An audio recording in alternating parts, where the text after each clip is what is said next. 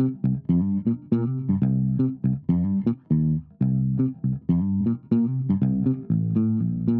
back, Peds in a Pause listeners. This is David Rayburn, one of your hosts, and for the third time, we have Dr. Tyler Severance here with us. Welcome back, Dr. Severance. Hey, thanks. I feel like now I'm becoming a true friend of the pod. Good to be back. Good to talk. Third time's a charm, something like that? Yeah. If you want, I'll allow it. You can give a shout out to your listeners out in LA since you have a fan base out there. Yeah, I got some feedback very urgently from some old friends from medical school that were out in LA and listening and heard my voice on the podcast and were sufficiently terrified and had to let me know. All right, well, for those of you who haven't listened to our first two segments on oncologic emergencies and then the second segment on leukemia lymphoma, please do that. If this is your first time listening, Dr. Severance is a hematology oncology fellow here at Indiana University and Riley Hospital for Children. So, again, we appreciate him being on here with us. We are going to talk about solid tumors for this section here. Yes, and I'm glad you're giving a shout out to solid tumors. Again, we think of hematology oncology in general. I know it's only about 2.5% on the boards. For some of you out there, that may be too much. But after this podcast, you guys are going to crush it. So there'll be like essentially 3 points. Always our goal, get you those 3 points. So in that note, I think it's very reasonable to start with neuroblastoma. And the reason I think it's important to start here is in terms of overall incidence in childhood, it is the most common extracranial solid tumor in children. But in Bordetella, it is preposterously common. Some of these scholarly folks would say it is quite high yield. The reason why is neuroblastoma can present is a million different ways, and you will never get it unless you're actively thinking about it. And so whether it's a child presenting with the raccoon eyes or bone pain or we could get mediastinal mass and compression, there's a secretory component, there's so many different ways that neuroblastoma can present. And they're just waiting for you to reach out, take that next diagnostic step, get that point, and move on to the next question. I'm fine with that. That's how I would like to do it.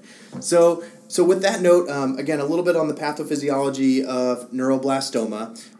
This is your cancer that essentially is dysregulation of the sympathetic nervous system, renegade replication of these cells. So it can arise anywhere along the sympathetic nervous system chain, and that includes the adrenal gland. So at least a third, if not more, have an adrenal origin. This is usually a cancer of early childhood. So this typical patient presentation is going to be 5 years old or younger. And then if you're seeing patients that are older than that, it's usually a pretty negative prognostic sign. And again, very common both in real life and on the boards. The general distribution of metastases is why it is so variable in how it presents. If you have just an adrenal mass, that's the patient that is going to present with a worried parent that said, hey, I was giving my child a bath, I felt this mass or this weird thing in the belly, can you take a look at it? Usually it happens around 2 to 3 in the morning, and it's almost always in bath time, and I think it's because kids are super relaxed in the bathtub. But alas, there's going to be a mass there. If it's sufficiently large, I've seen it cause obstruction before, so be wary that this can be one of those obstructive processes. Where can it spread? The answer is everywhere.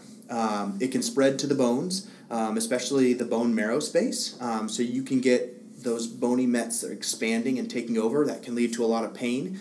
So again, we think of gait instability or refusing to walk, very sensitive to touch. It can lead to fractures if it's invading the true cortex and the structure of the bone.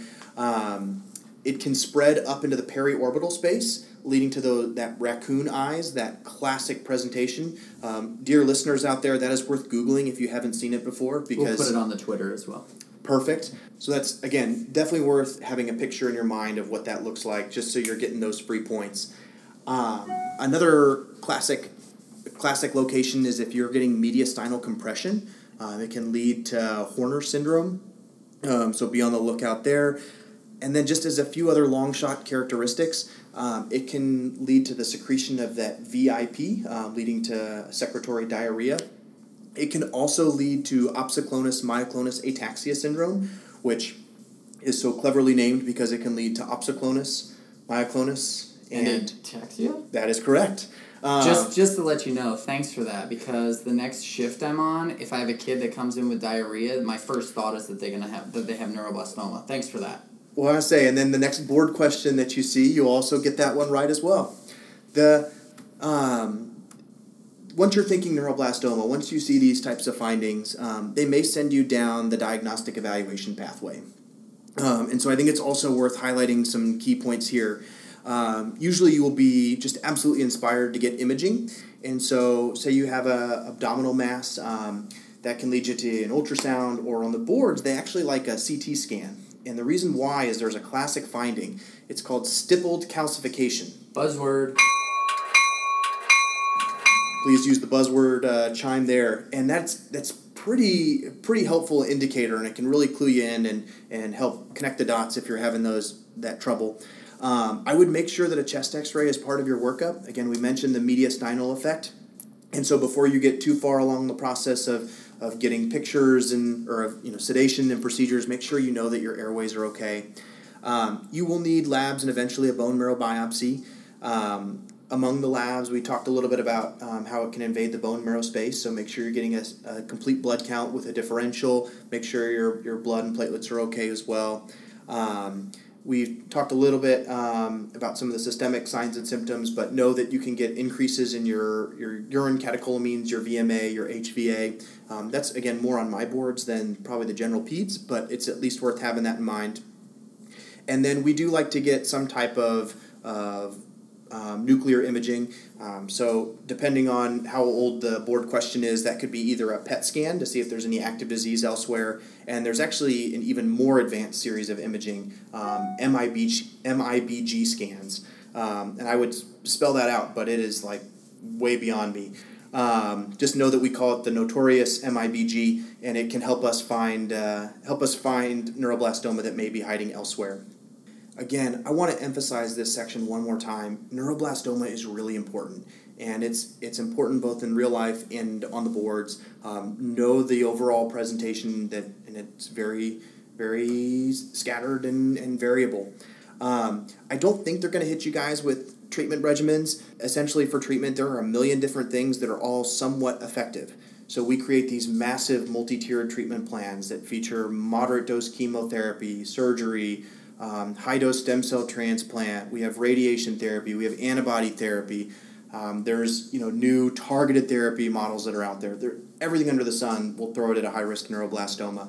And so I don't think they're going to get into the weeds too much there, and we can thus avoid doing the same. But it's probably going to be the imaging that you talked about, and then also as far as some of the various types of neuroblastoma and what they cause. So I think that's probably going to be more the clinical, not clinical, board relevant material. Correct. There's also, if you'll allow me to go on a quick 1-minute story here, there's a big debate in the past on whether we should be screening for neuroblastoma, especially since the urinary markers are pretty sensitive and specific, the urine VMA and HVA. In Japan, they did a large study looking at this, and they essentially screened a whole bunch of people. They found a dramatically increased incidence in neuroblastoma, but they saw no change in their overall mortality. And so what they realized is that there's a number of neuroblastomas that present early in life that actually regress and go away on their own. A lot of these low-risk neuroblastomas, and we would have no way of knowing about them if we weren't screening.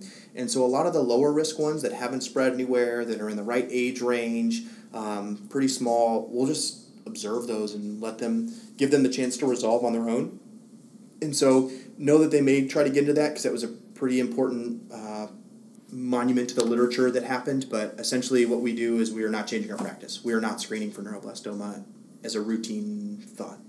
Much like the majority of the literature is. It's fascinating to read, but not really practice changing. Correct. For better or for worse. All right. So I think that covers neuroblastomas. Should we move on to Wilms tumors, since we're going to stay in the belly? Yes. So let's make that transition. what they want you to know for Wilms tumor, essentially they want you to know the clinical findings, a little bit of pathophysiology. This is a disease that arises out of renal tissue. In other countries they call it a nephroblastoma, nephro meaning kidney. One of the more common cancers of childhood, so it's at least worth keeping an eye out for. This is typically going to be an infant or a young child. Younger age is going to tend to favor the bilateral presentation, whereas older is going to tend to be more unilateral. They will almost always present as a newly discovered mass. Surprise, surprise, it's almost always going to present at bath time, and they'll present to the ED between 2 and 3 a.m., right when it's the busiest. There's a couple associations that are worth knowing to get you a point. Hypertension and hematuria, and so I don't know if those are quite considered buzzwords. They're almost buzzwords. So I would just know that that's something you need to keep in mind. Essentially, your exam's going to find that mass. It's going to lead you to imaging. The prognosis for patients with a Wilms tumor is very broad. If it's unilateral and small and you get it all out on the first pass with favorable genetics, it's going to have a great prognosis. If it's bilateral, metastatic, poor tumor markers, that's going to be a much tougher prognosis. All the bad words all in one sentence there. Correct. Now, where you can really knock this out of the park, and again, dear listeners, this is to get you that perfect score on your boards. It's worth knowing the associations, and there's a few of these. I would emphasize for sure the Beckwith-Wiedemann syndrome and the Wagner syndrome. Supposedly Dennis Drash is on there too, but I don't recall coming across that in my board studying. But Beckwith-Wiedemann, for sure, you need to know that there's an increased risk of Wilms tumor in patients with that syndrome. And the W in Wagner stands for Wilms tumor. You are correct. So just again, highlight that. That is definitely high yield. So just keep those things on your radar. You'll get these points for sure. You'll laugh and rejoice in your conquest of this question, and then you'll move on to the next one. On to the next one. Speaking of which, brain tumors? Yeah, so brain tumors. So I want to emphasize again, I am not a neuro-oncologist. And if you were to talk to one, they would give you a very in-depth, passionate view on brain tumors. Spoiler alert, we are not going to have a neuro-oncologist on the podcast. Thank you. I think that this is a very important topic for them to know and digest and process. I think for our boards, the relevance is much more limited. What you need to know is you need to know the clinical findings and how they present, and you'll need to know the next steps in workup. In general, brain tumors present in the brain, and so if you think about an enlarging mass in the brain, you're going to have a couple pretty clear signs and symptoms. If it's causing an obstruction or a mass effect or an enlarging space, you're going to get that nausea, headache, vision change. Those are going to be pretty clear, especially if these are signs and symptoms that are occurring or progressing, despite common symptoms. So nausea that doesn't get better with Zofran, you need to start opening up your thoughts and considering these. The mass effect, you can start to get specific focal motor defects. So if you see, gradual onset of weakness in certain parts of the body, I've said gait instability a million times in our podcast discussions, but that should be a big trigger for you. The other ones that are important to recognize is seizures. I know that you guys probably cover first-time seizures elsewhere in the beautiful podcast world, but know that when you're getting images and you're finding a mass in a patient with a seizure like that can be your ticket into a neuro-oncology process. But if I could highlight the high-yield stuff, be wary of the increased intracranial pressure. Watch out for the kid with nausea, vomiting, and a relentless headache. Watch out for the child with the blatant neuro defects. Watch out for the patient that has a new diagnosis or new onset seizures that just came out of nowhere. And watch for the associations with defects and things like the vision pathway. And get pictures. Yes. Get high-quality pictures. MRI is going to be your ticket here. I would emphasize, again, and this is up for a little bit of debate, but you're going to want an MRI, head and spine. Get the whole thing. Make sure you're not missing anything. The common places that you should know to look, be sure you're checking out the brainstem. Be sure you're looking for the optic pathways. It's not uncommon for tumors to hide in those places, and they can be pretty subtle. As a gentle shout out, you can also get tumors arising in the pituitary, and so that can lead to some broader systemic findings, the pan-hypopituitary syndromes, and so you can start to get changes there. Again, usually it'll be another pathway from another discussion that you guys will probably have. Keep tuning into the pod, which will eventually lead to your brain imaging, and it'll get you your answer. So the key, imaging, and then I keep going back to this, but we talked about oncology emergencies several months ago, and if you do have a patient where you're having a true emergency, the answer is going to be steroids. And what steroids can do is that can buy you time. So if your mass effect is so profound, whether it's in the head or in the spinal column, that you're having serious life-threatening or limb-threatening or spinal cord-threatening symptoms, you can give whopping doses of steroids. It'll be dexamethasone. You can buy yourself some time while you're getting your neurosurgery colleagues involved, while you're calling the neuro-oncologist, while you're getting everything together. So just keep that in your back pocket if you're truly practicing out on an island somewhere and you need to buy yourself some time. Steroids it is for that case. That's probably the only time I'm going to say that. All right. Should we move on to bone and soft tissue? Yeah, that's a good segue. These are also fairly high yield, and these things are they're just the nemesis of pediatricians everywhere, because the imaging changes can be very subtle, but the diseases are pretty dramatic. For the sake of this debate, we're talking about osteosarcomas and Ewing sarcomas, and so know that those are two different entities that often get lumped together. The clinical findings and features, we'll start with just a general osteosarcoma. So these bad boys, they're usually going to occur in the metaphyseal regions of long bones. They can be painful. I feel like each of the ones I've diagnosed, they're actually pretty palpable too, and so they're not subtle, they're not hiding, and patients are usually pretty annoyed that you're pushing on them. Hence the importance of the physical exam. Correct. Exam. Compared to, if we think about the Ewing sarcoma, those tumors are usually going to affect the diaphysis of long bones and flat bones. There's a little bit more prevalence to things like the ribs and the pelvis. Those patients are usually going to have more of the systemic symptoms. So if you see fever, weight loss, I tend to lean more towards a Ewing sarcoma, and so I think that's important to keep in mind. The key is going to be the imaging. And so you're going to have a low threshold to image these patients. That's going to get you started. And I can tell you how I remembered it. The osteosarcoma is going to have the sunburst pattern. So OS, sunburst. So that's how I remembered it. And then the Ewing sarcoma has an onion peeling effect. And so I think, an onion, Ewings. I was thinking that Ewing is peeling. That also works. Whatever you got to do to remember it, right? Yeah, there's no good way, but actually, who am I kidding? Those are both good ways. The key is that if you know that imaging buzzword, oftentimes that's all you're going to need to know to get you the point. Buzzword. Perfect. Thank you. There's a couple things out there that are a little bit more benign, and so they might try to trip you up with something like an osteoid osteoma. These are just boring, I'll be totally honest. So these are the benign tumors that can affect pediatric patients, age 5 to 20. These are the patients that are going to have this pain that is relentless, gradually worsening, although not necessarily tender, and so that can be a little bit of a distinction. They're going to try some over-the-counter pain meds, which are going to make it better. They're going to give you some plain films on your board land question, and what you'll see is it'll be a round metaphyseal lucency in surrounding sclerotic bone, and that's going to be the source of their pain. The reason it's boring is because as an oncologist, we don't deal with those. That is very much, call our lovely, delightful colleagues at Ortho. They will get to cut it out, and then you will call it a day. So call Ortho, cut it out, call it a day. Moving on.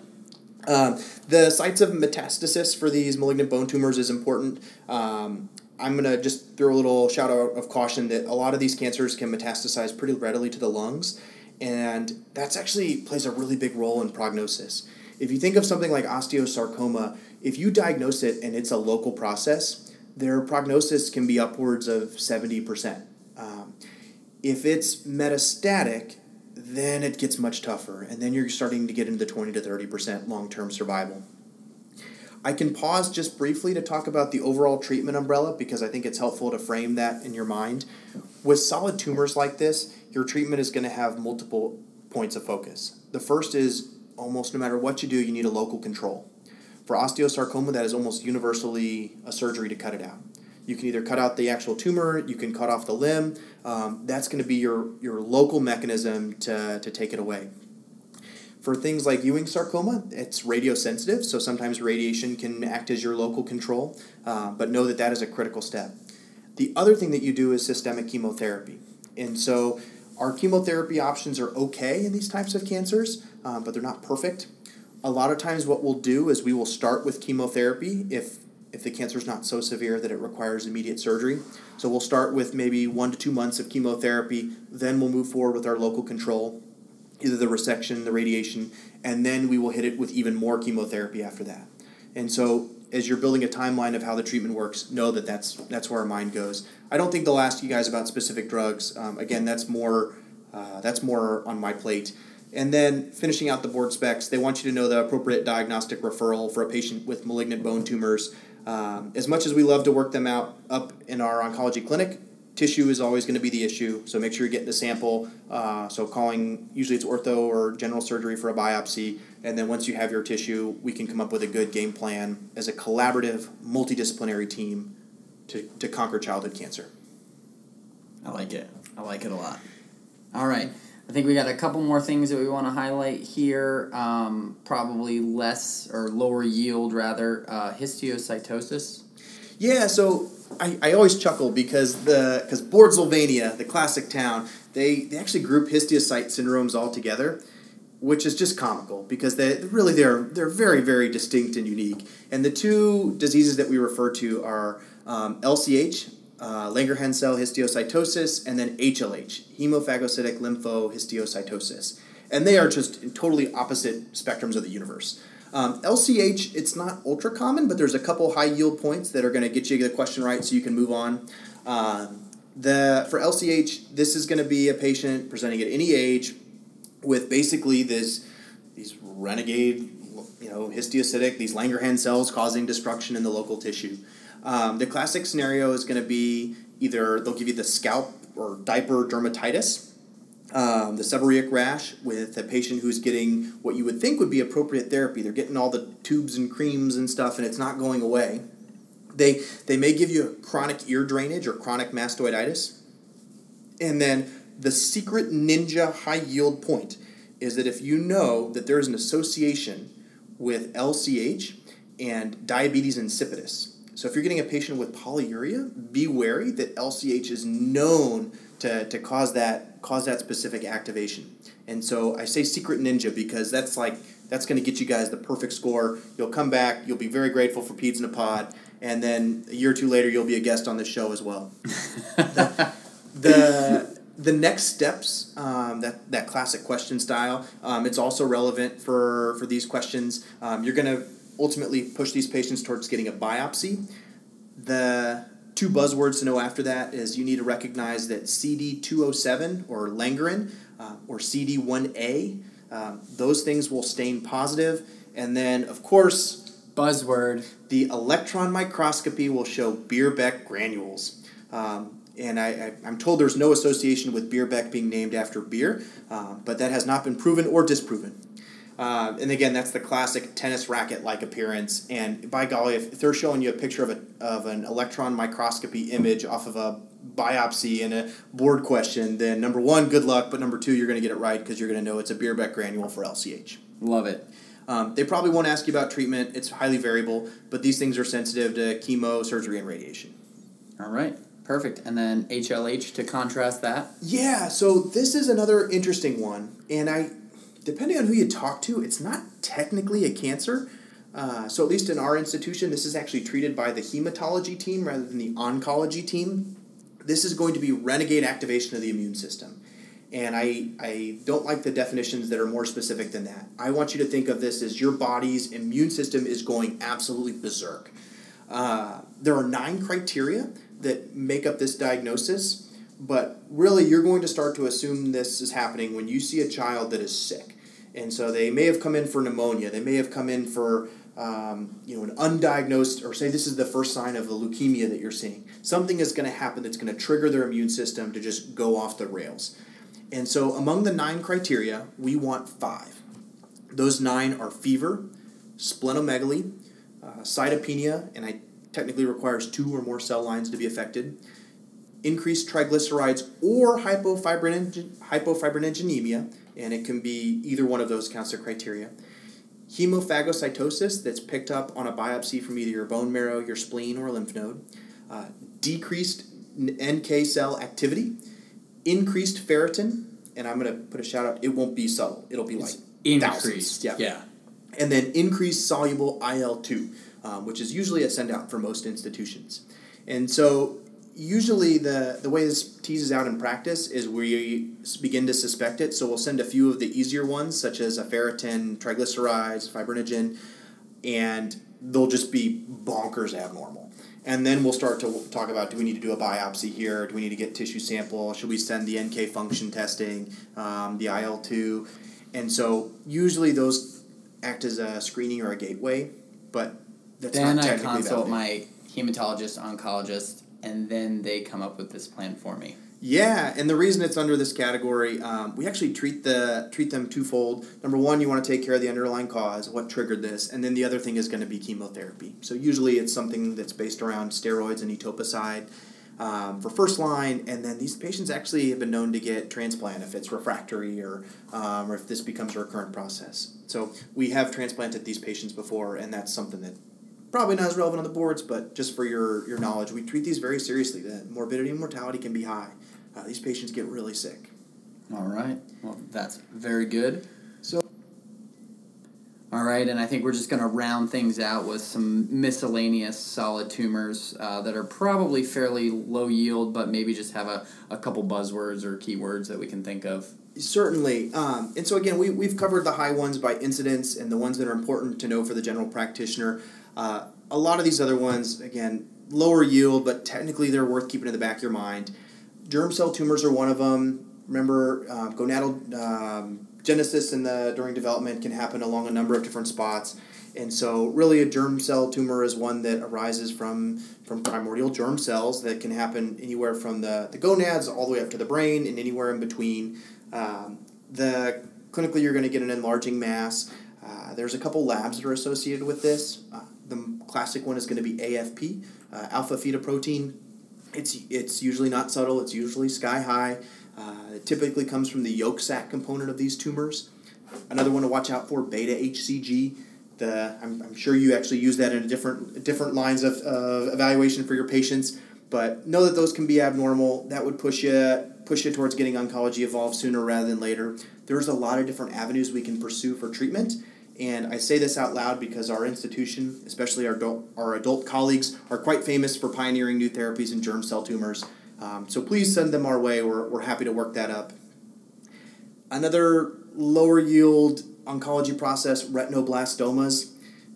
Really, this is going to be a patient where you're doing those eye exams in the newborn period. Please make sure you're doing those both on the boards and in real life. If you're starting to see changes, that whitening change to the retina, these are patients that are going to need a referral.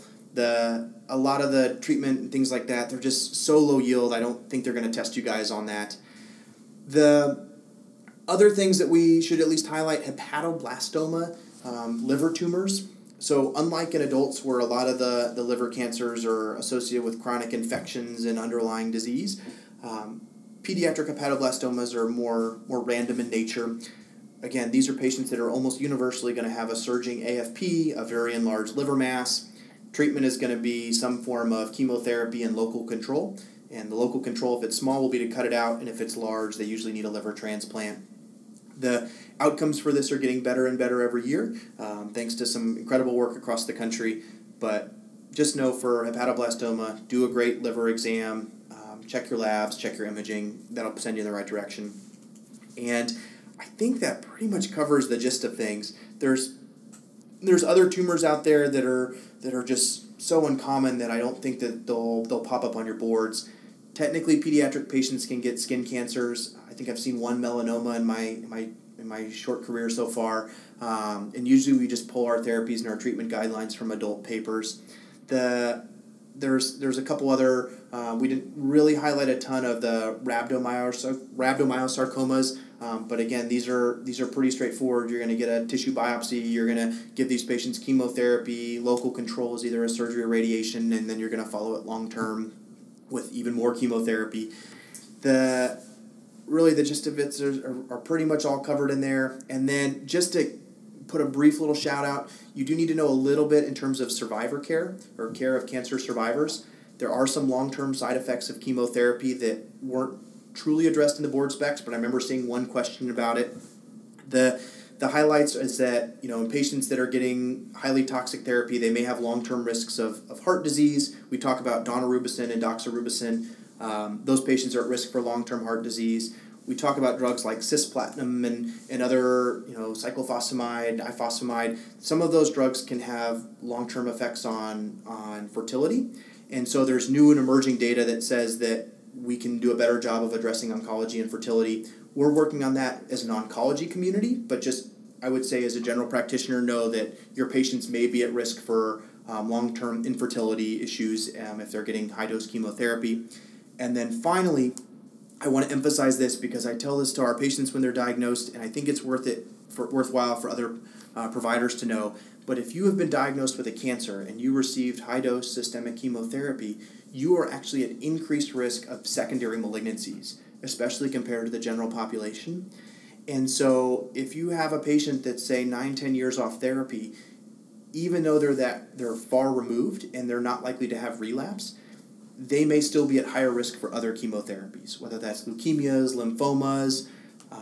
One classic example is if a patient gets radiation therapy to the chest. So say a female gets radiation therapy to the chest, her long-term risk of breast cancer can be as high as 25%. And so these are not subtle numbers. We do want to make sure that it's not just ourselves and our survivor clinics that are monitoring, but also pediatricians and the primary care providers are being diligent in surveilling for those as well. So just keep those things in the back of your minds, and they may not show up on the boards, but I think to be awesome doctors, which is maybe I guess we'll call it the secondary aim of this podcast, I think it's helpful to know those as well. As always, there is a little added clinical. We can't just focus on the boards, especially since the boards are a little bit delayed on their questions. But that is some fantastic knowledge for our listeners, Dr. Severance. As always, we really appreciate your time and you being on the show with us. Dr. Rayburn, it's always a pleasure. So thanks for having me, and hopefully I get invited back someday soon. All right.